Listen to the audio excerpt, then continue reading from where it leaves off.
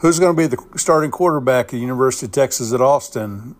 It's not going to be Arch Manning at the beginning of the year. We know that much right now because Coach Steve Sarkisian has said that Quinn's our starter. I don't think that Quinn was a finished product yet. I think there's plenty of room for growth and improvement in his development in his game and going into year 3. And the coach said, I do think his experience, his maturity are all going to be things that he can benefit from. He's talking, of course, about Quinn Ewers, and the quarterback led Texas to a 12-2 record. He completed 69% of his passes for 3,479 yards and 22 touchdowns in 2023. He's the quarterback at the University of Texas, according to Coach Steve Sarkisian.